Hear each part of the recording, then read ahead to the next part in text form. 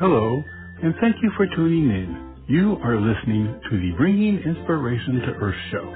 You can listen and subscribe to the show for free on Spotify, TuneIn, iHeartRadio, Blog Talk Radio, Apple Podcasts, Amazon Music, and Audible.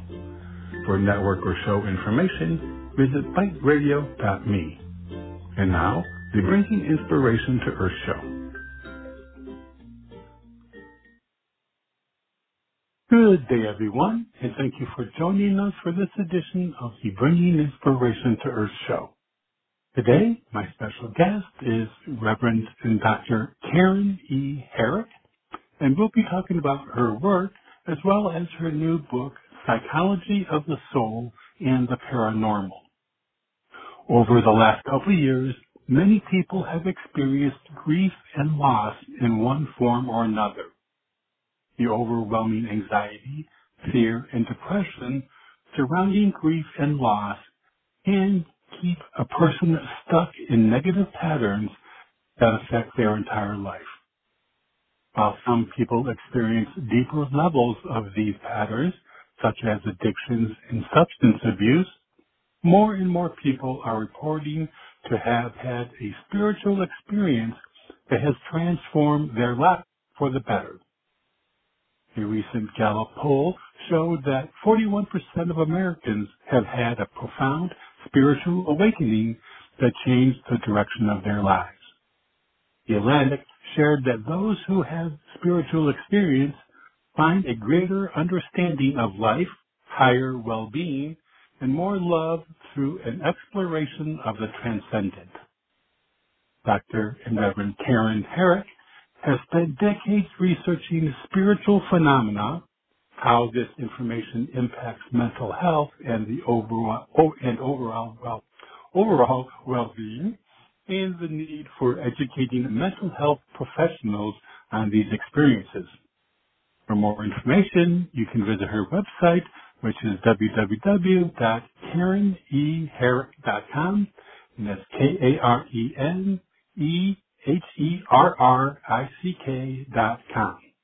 And with that, I'd like to welcome Karen to the show. Good day, Karen. Good day. How are you? I'm doing well, thank you. How about yourself? I'm doing very well. Thanks. Good. Hey, well, I'm looking forward to our show and our discussion. These are the psychology and paranormal are two of my favorite topics, and to have them in one show is kind of a unique and great thing to have today. So, let's start with when did your interest or how did your interest in the paranormal? It probably began in 1986 when I had an experience where I felt another breath in my body. I was at a conference and we were doing holotropic breath work, which is something that was founded by Dr. Stan Groff, and he was doing experiments with LSD and things, and then that got to be a no-no.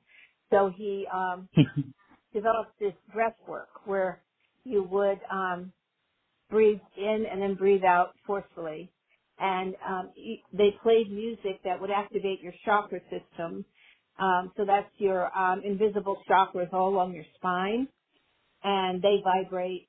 And they're all along the vagus nerve, too, which is another thing I studied. We can talk about that later.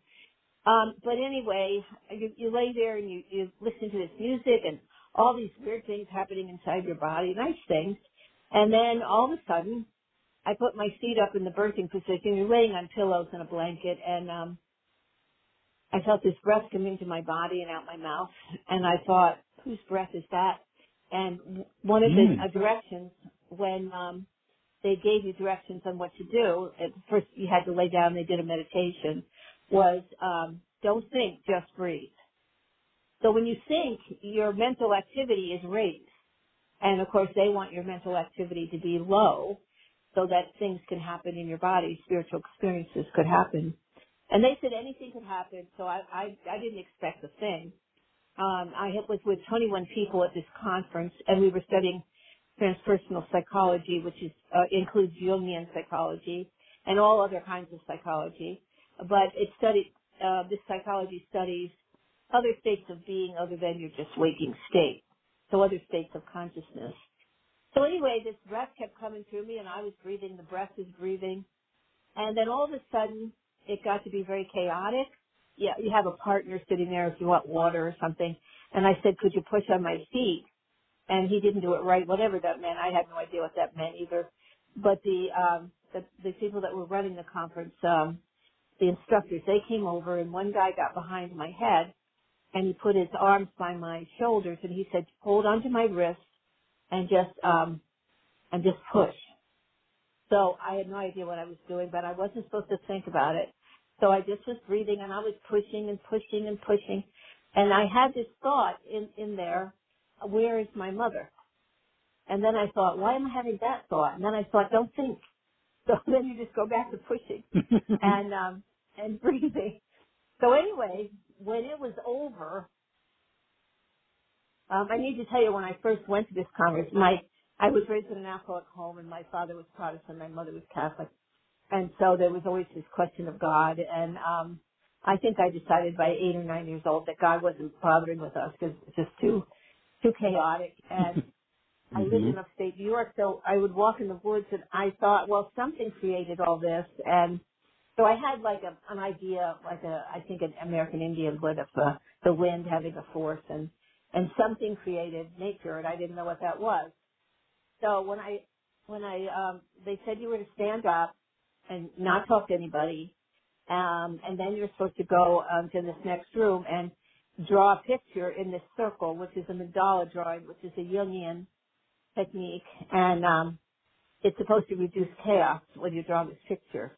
But I stood up and I looked around the room, and I had felt that most of these people were kind of weird when I arrived on Sunday, and this was Wednesday, because they believed in reincarnation and all this stuff that I really didn't believe in yet. I had read about it, but, it was just not into my thinking so much. And I thought, these people are really different. But when I looked around the room, I knew I was connected to all of them, and that we were connected to everybody in the world, and that there was a God. Wow. And when I say that now, my breath, gets taken away. So I went in, and I just had all this love for everybody. And I went in this next room, and I drew, and I drew a flower and grass and the sunshine, and I didn't know why I drew that, but they said just to draw. And then we were going to go to lunch because food grounds you and gets you back on Earth.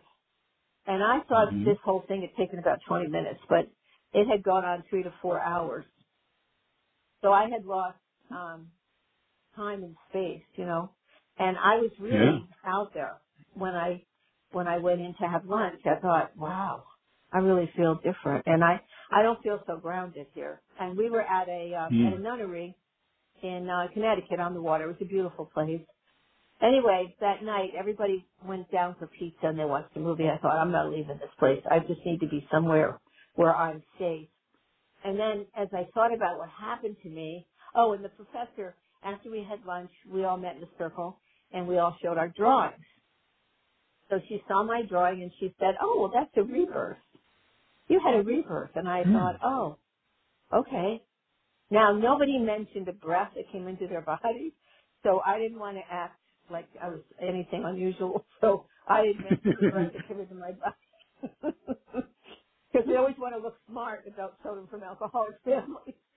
So it took me about a year and a half to figure out that was the Holy Spirit, and that I had this experience where then after that, I felt my original birth. And it's harder to be born than it is to die. After all of my research, I think dying is a lot smoother, as long as you don't have a traumatic death. But anyway, that's how I got interested in it. And then people started coming into my practice that had all of these stories. And I believed them because I had just had this thing happen to me that I couldn't tell anybody because they wouldn't believe me. And I knew they weren't lying to me, so I just started investigating all these different types of spiritual experiences, near-death experiences, and seeing your deceased mother in your bedroom, and all that kind of stuff, and having electricity not work in your house for a while after someone goes to the other side. And I decided if these people were having these experiences, they came into my office, and I had one, that there had to be other people having them.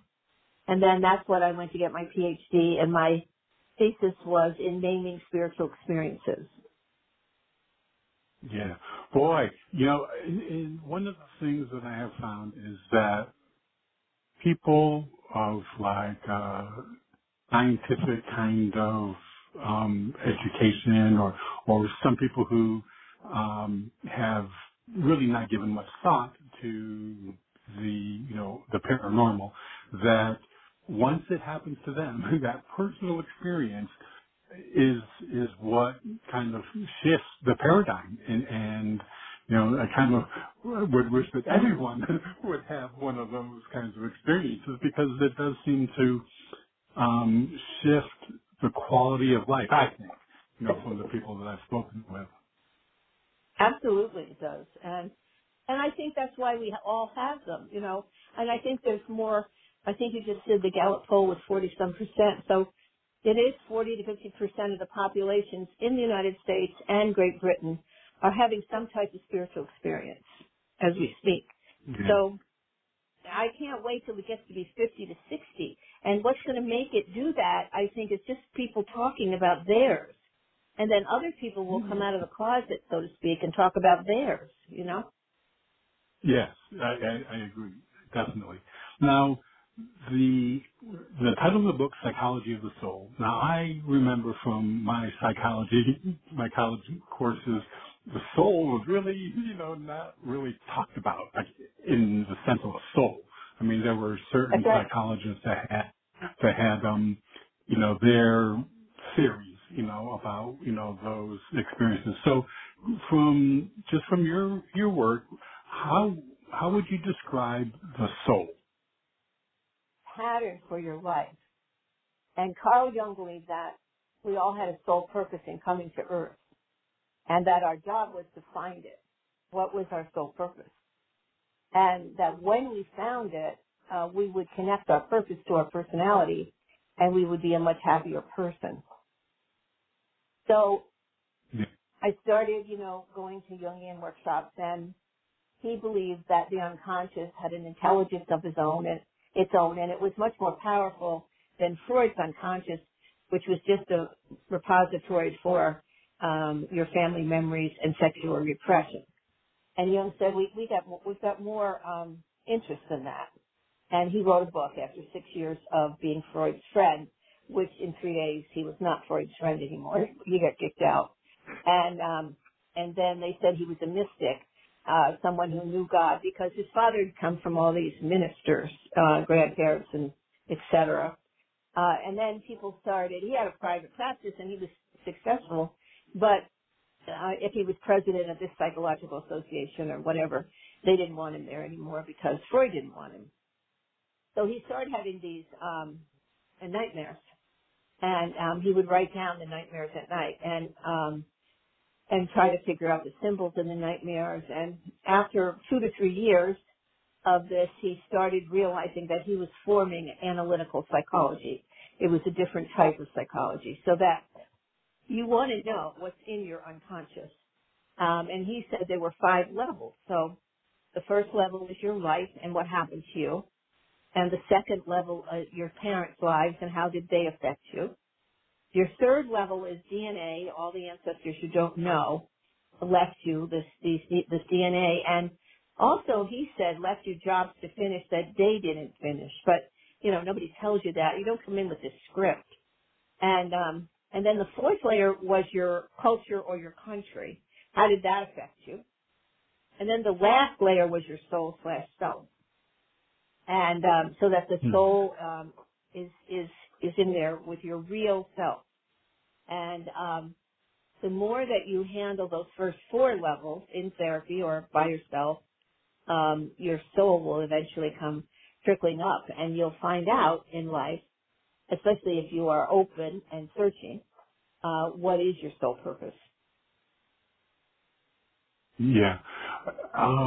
I just recently had a show when one person was talking, we were talking about soul purpose, and their comment was that they felt that there was really not one singular purpose of a soul, that that we may have many purposes, that we try and work with or toward in the lifetime. Do you feel that because I know a lot of people really do that, what is my purpose? That big old question, and that they're searching for a purpose. And when I was talking to her, in the idea of multiple purposes, it seemed to me that that seemed to me to be more I don't want to say inclusive, but it would seem that for those searching for a reason for their life, that there may in fact be multiple reasons. Well, I would say that would be like archetypes that come into your life. Now, archetypes are forms that have different characteristics, and the Greeks said they were forms and they came in and they affected our life positive or negatively. And Jung called them archetypes, and he, labeled them. Now I give an archetype workshop where you can take a quiz, and the first one is the innocent, because we come into this world as this innocent child. And then something happens in that innocence in our life, to usually our childhood, to make us feel abandoned or not so loved, and then we fall into orphan. And then from orphan, a female would go into caregiving, and a man would go into warrior, which now are, people can share that for sure, men and women. They're then the lover and the magician, which is the spiritual one, and your ruler, and what kind of life do you want to make, right? And all those different archetypes, I think, would be the different divisions of your purpose and how you play all those different characteristics out. I know I was supposed to be a therapist. I didn't really know that.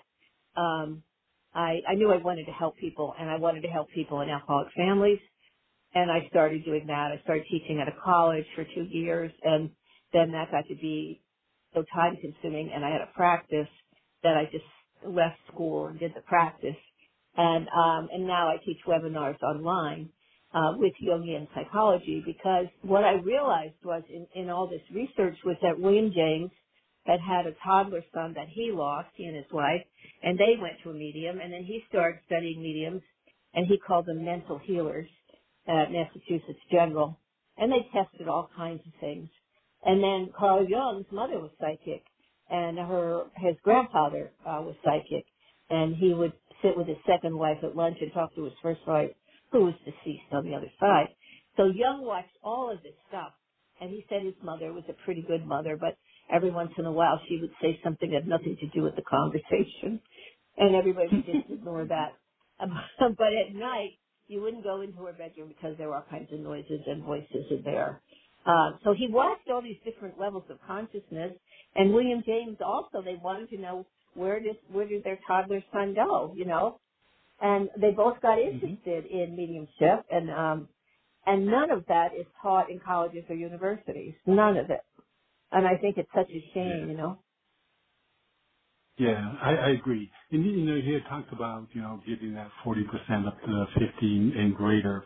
In your book you talked about a psychological term called sane hallucinations that was developed in the 1880s, and that if people understood what they were, that may help with hesitancy in talking about experiences as these. So can you tell, I hadn't heard the idea of sane hallucinations. So can you tell us about that and how it may help people communicate? I love that term, because people fear when they have something like this that they're crazy. So isn't it nice Mm-hmm. that they had a term that said sane hallucination, right? And this was in 1882, I believe, and there were 5 countries that did a survey, and the United States and Spain and Russia and France, and I forget the other one, but England. So all those 5 countries, and they all got the same type of answers, and that was that within 24 hours of a death, people had a dream or saw their deceased loved one in their bed. It was always at night, and the deceased person said they looked great. If they had been sick, they didn't look sick. They were happy. Their face was full of joy, and they just wanted to come say goodbye, and they wanted to tell you that they're going home and not to worry about them because they feel wonderful. And that spirits say they feel when they leave the physical body. It's like coming out of a sausage casing, they say, because it's so crowded in here, you know, and they just feel so free. And then most of them think, well, what happened to me? Well, I'm dead, but I can still think, right? So there's still a spirit, and they still have thoughts, and they can't talk to us anymore, but they can send us thoughts. But that term sane hallucination, then in 1888, they gave a conference in Paris, France, for psychologists who are interested in sane hallucinations. And then I think it just died. Because unless you research that, you don't know about it. And I just think that should be brought back.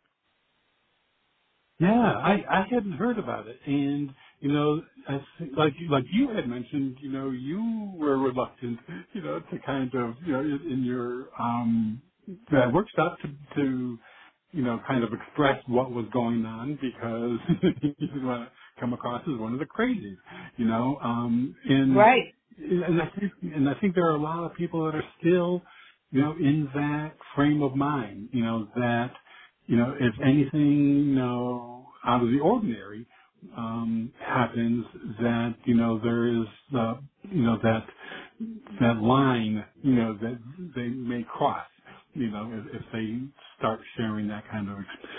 Now, one of the things we talked about in the book was that the soul can be transformed by the Holy Spirit, which is how spiritual experiences happen. So can you tell us a little bit about the idea of, you know, Holy Spirit and the fact that that would be the source of spiritual experiences? Yes, I believe so. Mm-hmm. I think the Holy Spirit's in charge of that. Okay. It's got to be a great job. Yeah, really. I know. I was going to say, yeah, really, I'd like to have that one. But when you say Holy Spirit, are you talking about just like, I mean, you know, God in general, or you know? Well, the Holy Spirit to me is the breath. So in Acts, I think it's Acts 1, after Christ died and he comes back and he shows himself and they all meet in the second floor of some building, and the Holy Spirit, it says in the Bible, the Holy Spirit came in. Some people talked in tongues, some people laid on the floor, but they all felt like they were receiving something spiritual. And then my idea, I don't know if I've read this, or that they then had those, because the apostles, the apostles had the ability Christ had, but not until they had that breath in Acts 1. Then they were filled with this Holy Spirit, which is to me the breath, and that's what I felt was the breath. But the Holy Spirit comes in and then can leave you at any time. It's very strong breath. I mean, it feels like a masculine breath, you know, and it just takes over. So that to me is the breath, and that the Holy Spirit would do the job for God of making you more spiritual, of making your soul come alive. Perhaps we can say it like that, because your soul is contained in your physical body. It comes in when you're born. It comes in as an atom, and when you're conceived, and then your physical body grows around this atom, and then your spiritual body grows also. So the big news is that humans have two bodies. And if nobody takes anything from this hour, I would like them to take that away. You have two bodies. You have to remember that because it makes so much sense to know that. Because you have a physical body, you're walking around here. And then in the Bible, Christ did all of these healings. So I think Christ was a medium, a psychic medium. And he made people well. But then the apostles got that gift from the Holy Spirit. And because there's a story somewhere about St. Peter who, like, there was a man blind, like, sitting at the post office. It wasn't a post office, but, it was some kind of building, a government building, and he sold pencils or something. And then one day he met St. Peter, and St. Peter cured him of being blind. So that was a miracle, right? So the apostles did miracles, and that is the one big reason Christianity made it.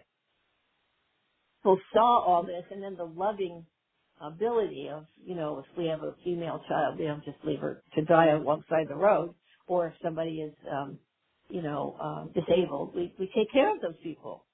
And people like that. This was a kindness, and the Christians seemed happier because of all this. So I don't want to get too religious here because we don't have a religious audience in the United States, but that's the part of the Bible that is real to me, the story about how Christ heals and the disciples heal. And that's what we have with mediumship now. I mean, if you go to Lilydale or down in Florida, to where the mediums live, I forget the name of that place near Disney World, but all the mediums there, a lot of them can heal, and they have a healing center somewhere on their property. And people go that are sick, and they get healed. So people don't realize that mediums and psychics, some of them have that ability. They all have different abilities, but they're given some kind of gift. Yeah, very much so. And I think that with for me, it happened, my interest in, mediumship and paranormal happened when I was in college and met a clairvoyant, did readings for a couple of my very good friends, and they, at the end of them, they basically said, listen, there were things that came out that literally they knew. Literally no one else knew. Those are things that they kept close to their vest. They didn't even, one woman said she didn't even tell her mother what was going on, and, yes, right. And so, and at that time I think I was doing, one of my courses was inferential statistics. So I was like, what are the odds, that someone can pull this kind of information? So to me, it was like that information had to come from somewhere. And where was that, right. And that kind of got me on my crusade, my discovery, line of discovery there. That's wonderful.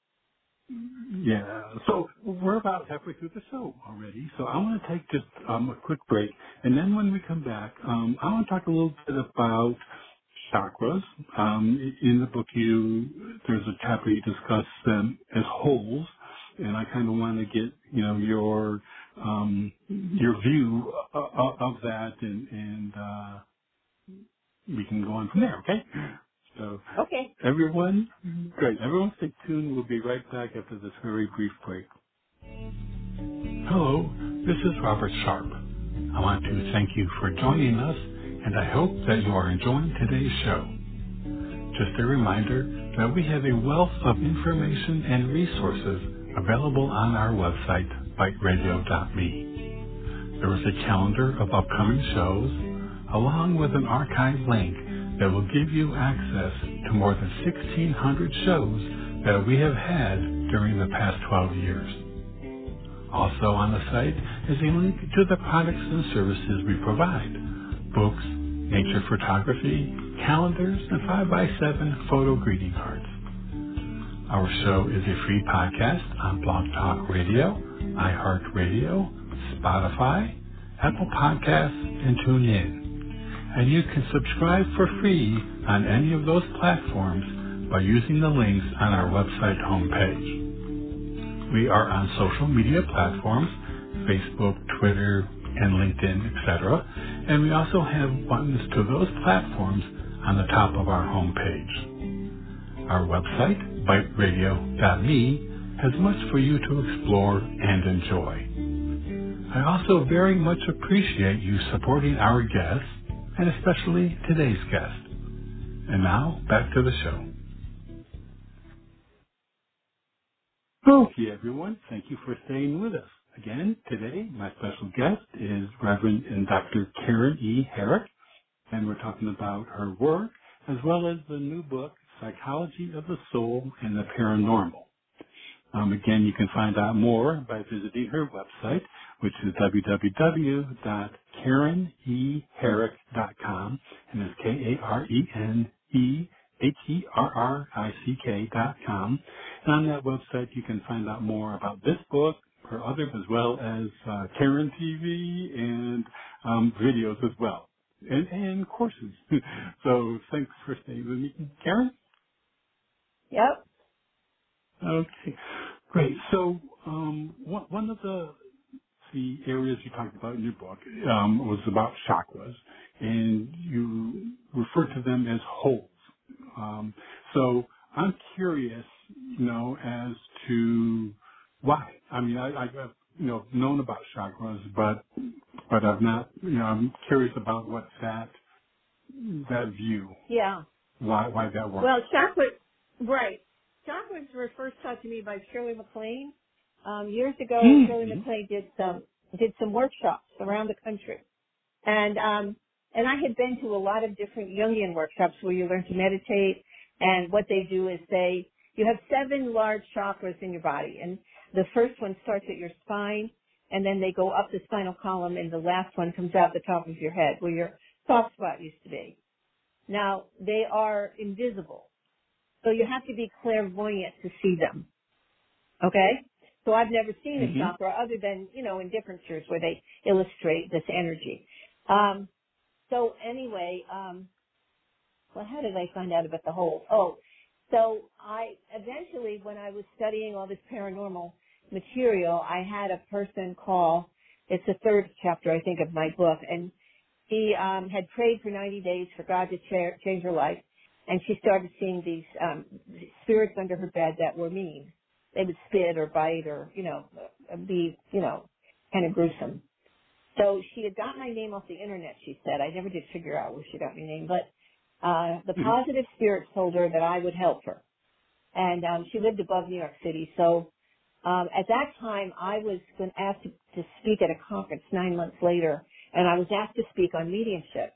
And I had already spoken on the history of mediumship, and I had no idea what I was going to talk about in 9 months. So I said, well, you have to come down here so, I can meet you, and you can meet me, and then we'll do it by phone. I don't think we had Zoom then. And so she came and met me, and anyway, and I told her I wasn't going to charge her.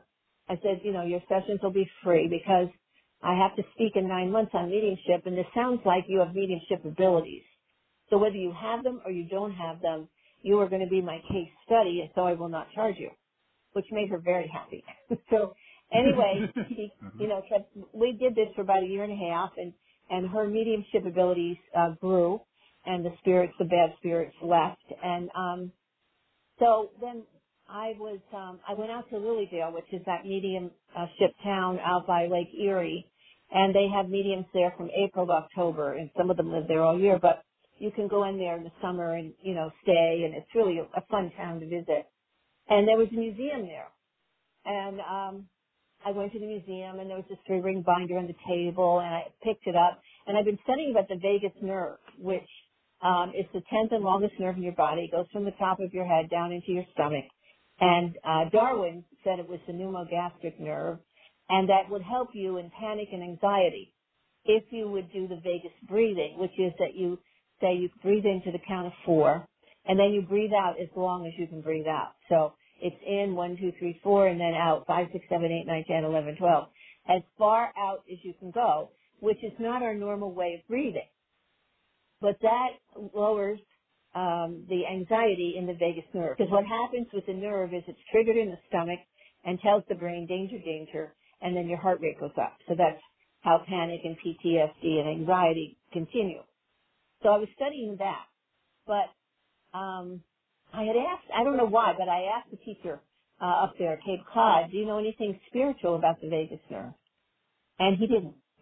So I thought, anyway, so I'm at Lilydale and I look at these pictures and there's this woman dying on the table and her, friends are hanging around. And then over in the right-hand corner of the picture are, spirits coming from the other side, which people say that happens, in the nursing home, etc. So, and I turn the pages and there's a cord from her stomach and a cord from her neck. And somehow I thought that's the vagus nerve. And then it goes up with her as she dies. So it is invisible. So, keeps track of 80% of what goes out on in your body. So I believe that that's where memory is stored. Because nobody really knows where memory is stored. And then that memory goes with you, because I saw it go up there. And I've also talked to mediums who have seen it, on people who have died. So anyway, we know that happened. So I come back and I would call my client Judy and I said, Judy, I need to talk to your spirits. Now I'd never talked to them before. And, I said, I want you to repeat what I'm saying. She said, Karen, they can hear you. I said, okay. So I'm talking to these spirits. And, I said, I want to know, is the vagus nerve and the silver cord, are they connected? And they said, yes. And I said, how come I haven't read this or researched this at all? I haven't heard a thing about this. And they said, that the people that were in charge of that, now I didn't have the sense to say, what time period are you spirits from? And that's what you should always ask. But the people that knew about that didn't want anybody else to know. It was a secret. Oh, it was a secret. Okay. So then Judy says, Karen, as you're talking to them, I see a chest over in the corner of the room. That's not really there. So I see this invisible chest and this black cloth is coming off and it's getting brighter and brighter. And so keep asking the question. So I said, well, I thought that mesmer had something to do with you leaving the body. Because by this time, I figured out that this is how the soul goes from the solar plexus, where it grows, and stays in the spiritual body. Because the only purpose for your spiritual body is to take the soul to the other side. Because the soul isn't born, it's created, so it never dies. And it has to be taken back up there, okay? So these invisible chakras around the vagus nerve are how you get your soul out of your body when you so-called die, or when you have an out-of-body, or when you have a, spiritual experience, near death. So I said to them, I'm forgetting the big part, I said, they said to me, mediums have bigger holes than we do. So I said, are holes called chakras? And they said yes. So that their chakras would be bigger, meaning they would have more energy as the chakras vibrate. And in my book, there is the, the drawing that shows your different psychic centers in the body. And, mediums can come into those different centers. The biggest one is right around your neck, and they can give you thoughts, right? That's where clairaudience, clairvoyance happens. Well, clairvoyance is more third eye, but right around your head, spirits can give you thoughts, or your guardian angel, or anybody else. So not every thought in your head is yours. And Carl Jung, when he was doing his dream work and all that, he had this guru called Philemon, and Philemon would come in his dreams, and he said, you're so arrogant. You think that every thought you have is yours, and it's not. It comes from us, and we're trying to teach you things. So just the fact that mediums and chakras have bigger holes, bigger chakras, made me understand better how they can get this information that we don't get necessarily. I mean, we have intuition, and we can make our intuition better, but, I can't tell you if you're going to die tomorrow, like that some of them can, you know what I mean? Right. So those contacts in your body handle different characteristics of your body also. And in yoga, you would have meditation, and you would meditate on all those chakras. That's what Shirley MacLaine used to do. I think Oprah had somebody on her show one time. I'm not quite sure about that. But Oprah did say one time on one of her shows on Sunday, she was interviewing a spiritual guy, and she said, how come I get good ideas in the shower? And he didn't know. And she said, well, some people say it's because the water's hitting the back of my neck. And that's right, because it's hitting the vagus nerve. And right around the back of your neck is where spirits can leave you messages or give you messages. And in the shower, you're in standing meditation. And in the car, you're in sitting meditation. So both of those places, you can get very good ideas. So I always try to have a pad and a pencil in the bathroom and in the car. So if you don't write them down, you forget them. But that comes into those base chakras around your neck, where the vagus nerve is coming in and going around and touching your amygdala, which is fight, flight, or frozen, and then it goes back down the spinal column and into your heart and into your stomach. Yeah, the ideas in shower, I've heard that from many of course, and for me, I mean, it happens to me as well. You know, that, I mean, you know, Yes. I'll just be in a zone, and, right. and it's, you know, just the feeling of the water on the back of, on the back, and back of the neck. But, yeah, interesting. So, when it comes time for, you know, you were talking about a little bit about, near-death experiences. One of the things that I found surprising when I was reading was that many people who experience near-death experiences also have, you know, anger, depression, and you know, problems with, you know, interpersonal relationships. What is it about that kind of experience? And one would think that if you get this glimpse into this greater realm, you know, of peace and love, that wouldn't be the case. So what contributes to that? What contributes to that is the people in their family, when they return, all they can talk about is this near-death or out-of-body experience, or I saw the light, I smelled the flowers, the music was wonderful. And they all say, you have to stop talking about this because it sounds really crazy. And they don't believe it. So then they get angry, and who can they talk to? And especially the near-death people, it takes them like 7 years to tell anybody about their near-death. That's the average. So you're walking around for 7 years knowing that you left your body out your vagus nerve. Now, your spiritual body is atoms, protons, chemicals, and it's all in this little bag that goes up the top of your head. And then you come back in, and when you go out, the tunnel is your vagus nerve, right? So they know that this has happened to them, and near-death experiencers have, sometime after their near-death, 79% of them get divorced. Wow. Yeah. Because Because when they come back, their values have changed also. So maybe, you know, you come back and you don't want to be an architect anymore that's working, 14 hours a day. You decide that you're going to be a therapist out at the hospital, which cuts your salary like a third. And your wife doesn't like that. But, I'm going to do it because I want to have better relationships. I want to take more time. I want to appreciate the now in life. And so, the family just thinks you're nuts. Yeah, I could see where that would be the case. Now, in the book, also you reference Dr. Kenneth Green, who was talking about, the encounter-prone personality. The people who are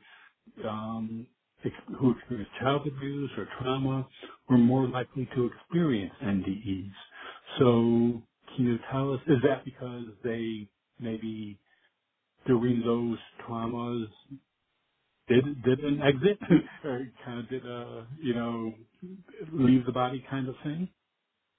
Well, when you have trauma, when you're raised with trauma, you have the ability as a child and getting older to disassociate more than the average person who isn't raised in trauma. So Kenneth Ring, wanted to know, why did this group of people have near-death experiences and this group didn't, right?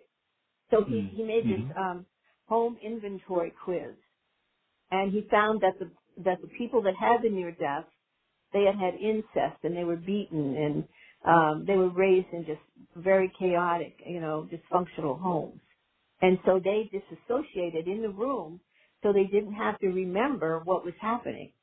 So then as an adult, if they're in a car accident or on a table having a heart operation, they're going to leave their body and disassociate easier than someone else. Okay. Yeah, I can see that. As I was reading that, it was something that I hadn't even given thought to. The idea of becoming more encounter prone, through one's, Yes. younger experiences. Amazing Wow. when you think Now, about it. That's the gift that they get from living in trauma. I don't know how much of a gift if you can't tell anybody for 7 years, but you have to come out of that. That's part of your learning too. Yeah. Well, it seems that, the idea is the experience of life is to expand the soul or to growth, to provide growth or transformation to the soul.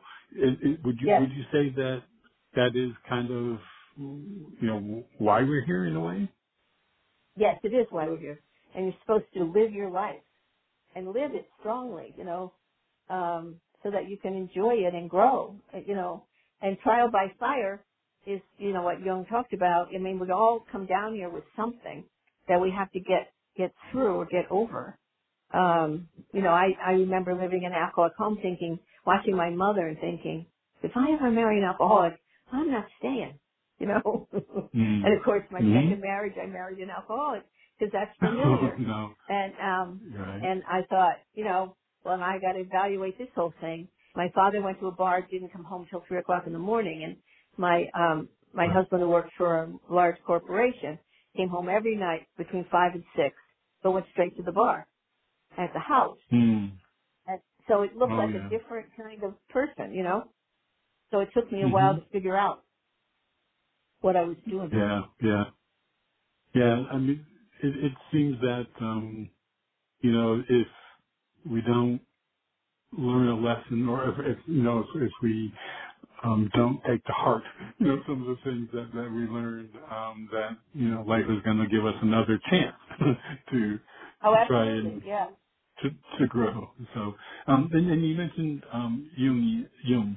One of the things you talked about in the book too was the idea of Jungian concept of synchronicity, and how it's kind of a first step in acknowledging a spiritual part of life. So you talk about, do you have synchronicity happening around you, and have you noticed maybe an increase in it in your life?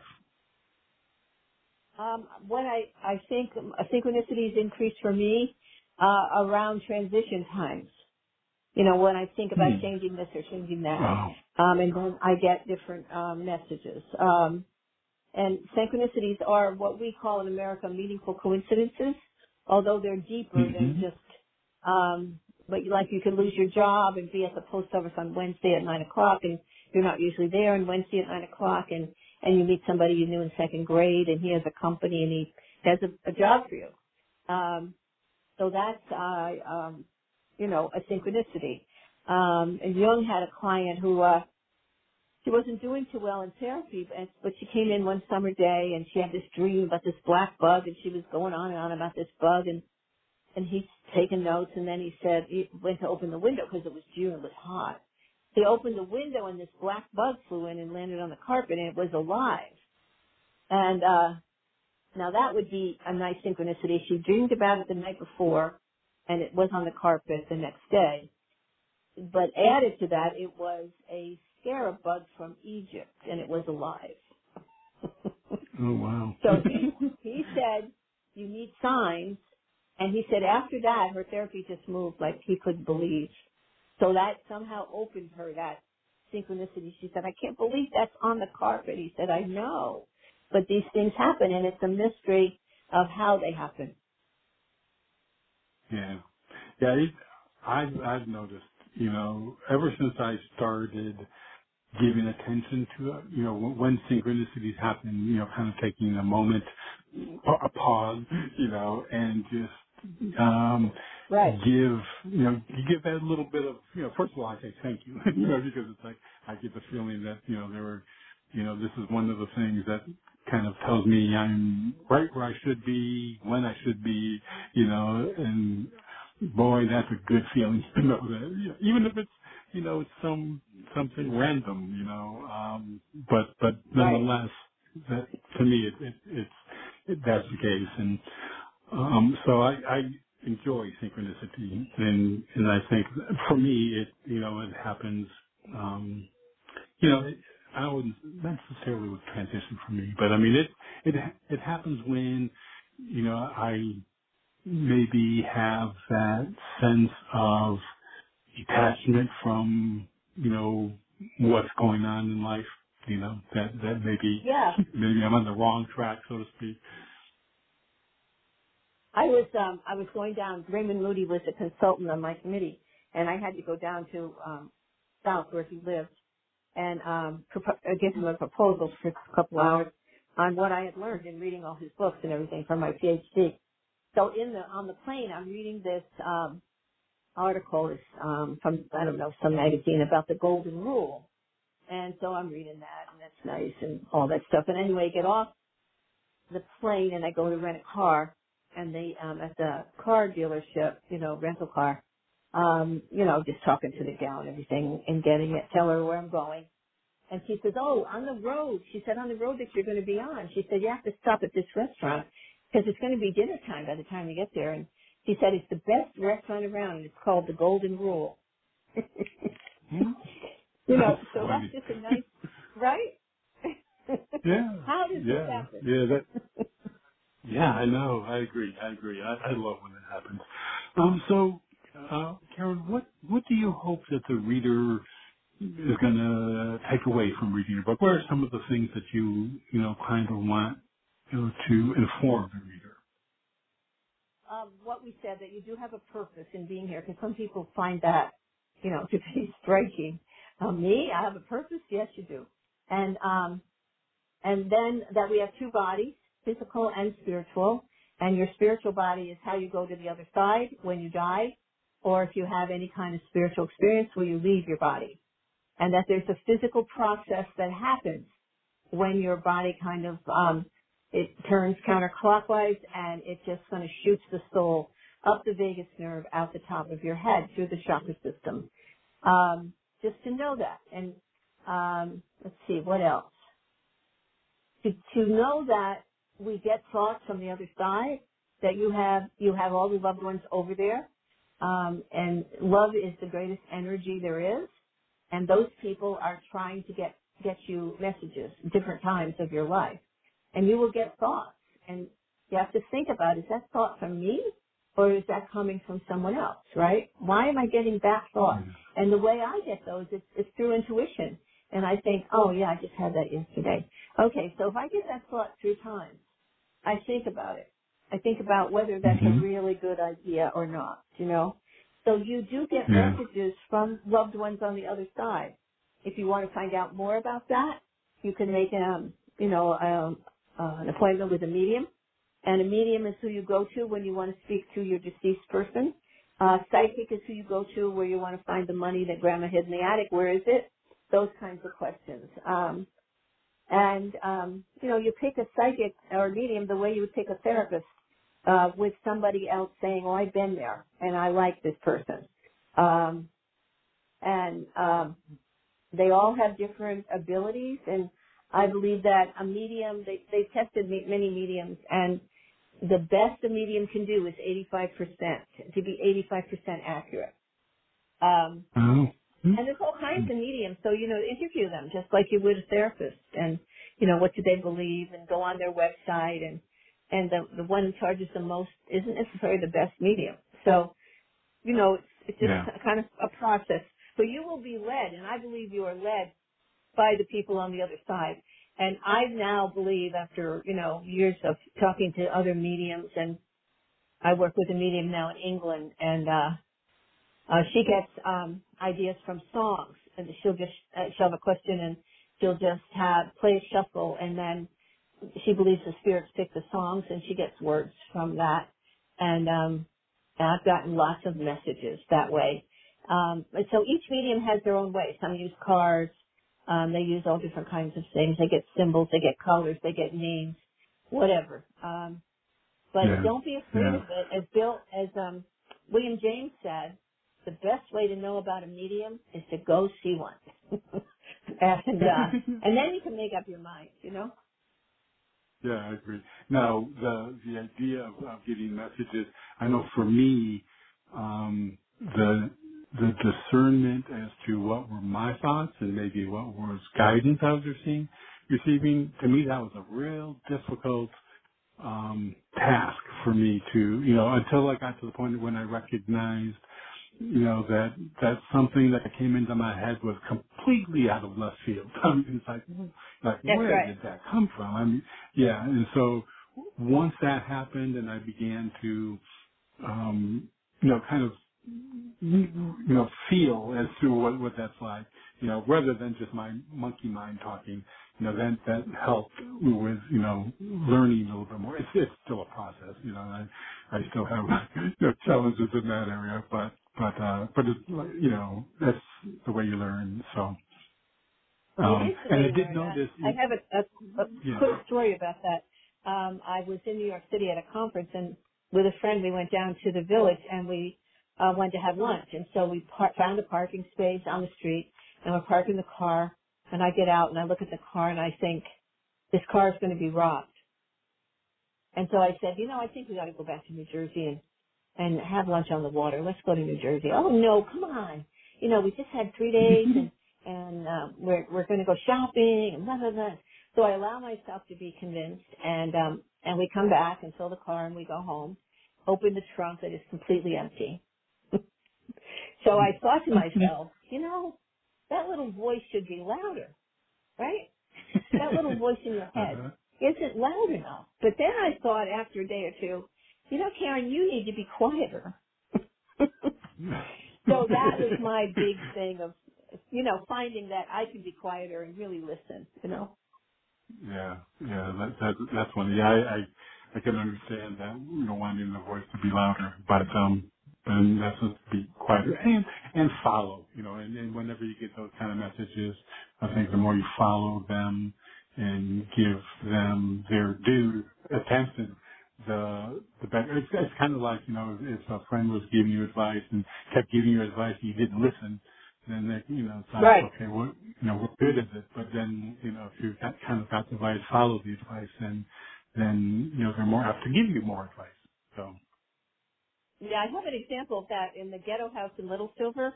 If you want to read that, where a friend said to look at this house because I needed a house because I was divorced and I didn't want to live in that town. That's a really neat story about how I just thought I got lucky, but I realize now spiritually I was really led. It's interesting. Yeah, absolutely. Absolutely. Well, Karen, our hour is up, so I really want to thank you for your time. I've really enjoyed our conversation today. Well, so have I, and thank you for having me. You're very welcome. And now, if people want to get in touch with you, would that be best through the website? The website, and also they can email me at Karen@KarenHerrick.com.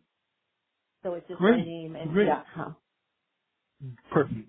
Thank you. You have a great day. Again, everyone, today my special guest has been Dr. and Reverend Karen E. Herrick, and we've been talking about her new book, The Psychology of the Soul and the Paranormal.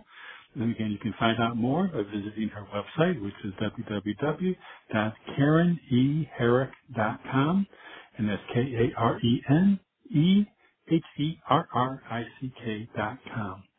So I want to thank you for joining us for this edition of the Bringing Inspiration to Earth show.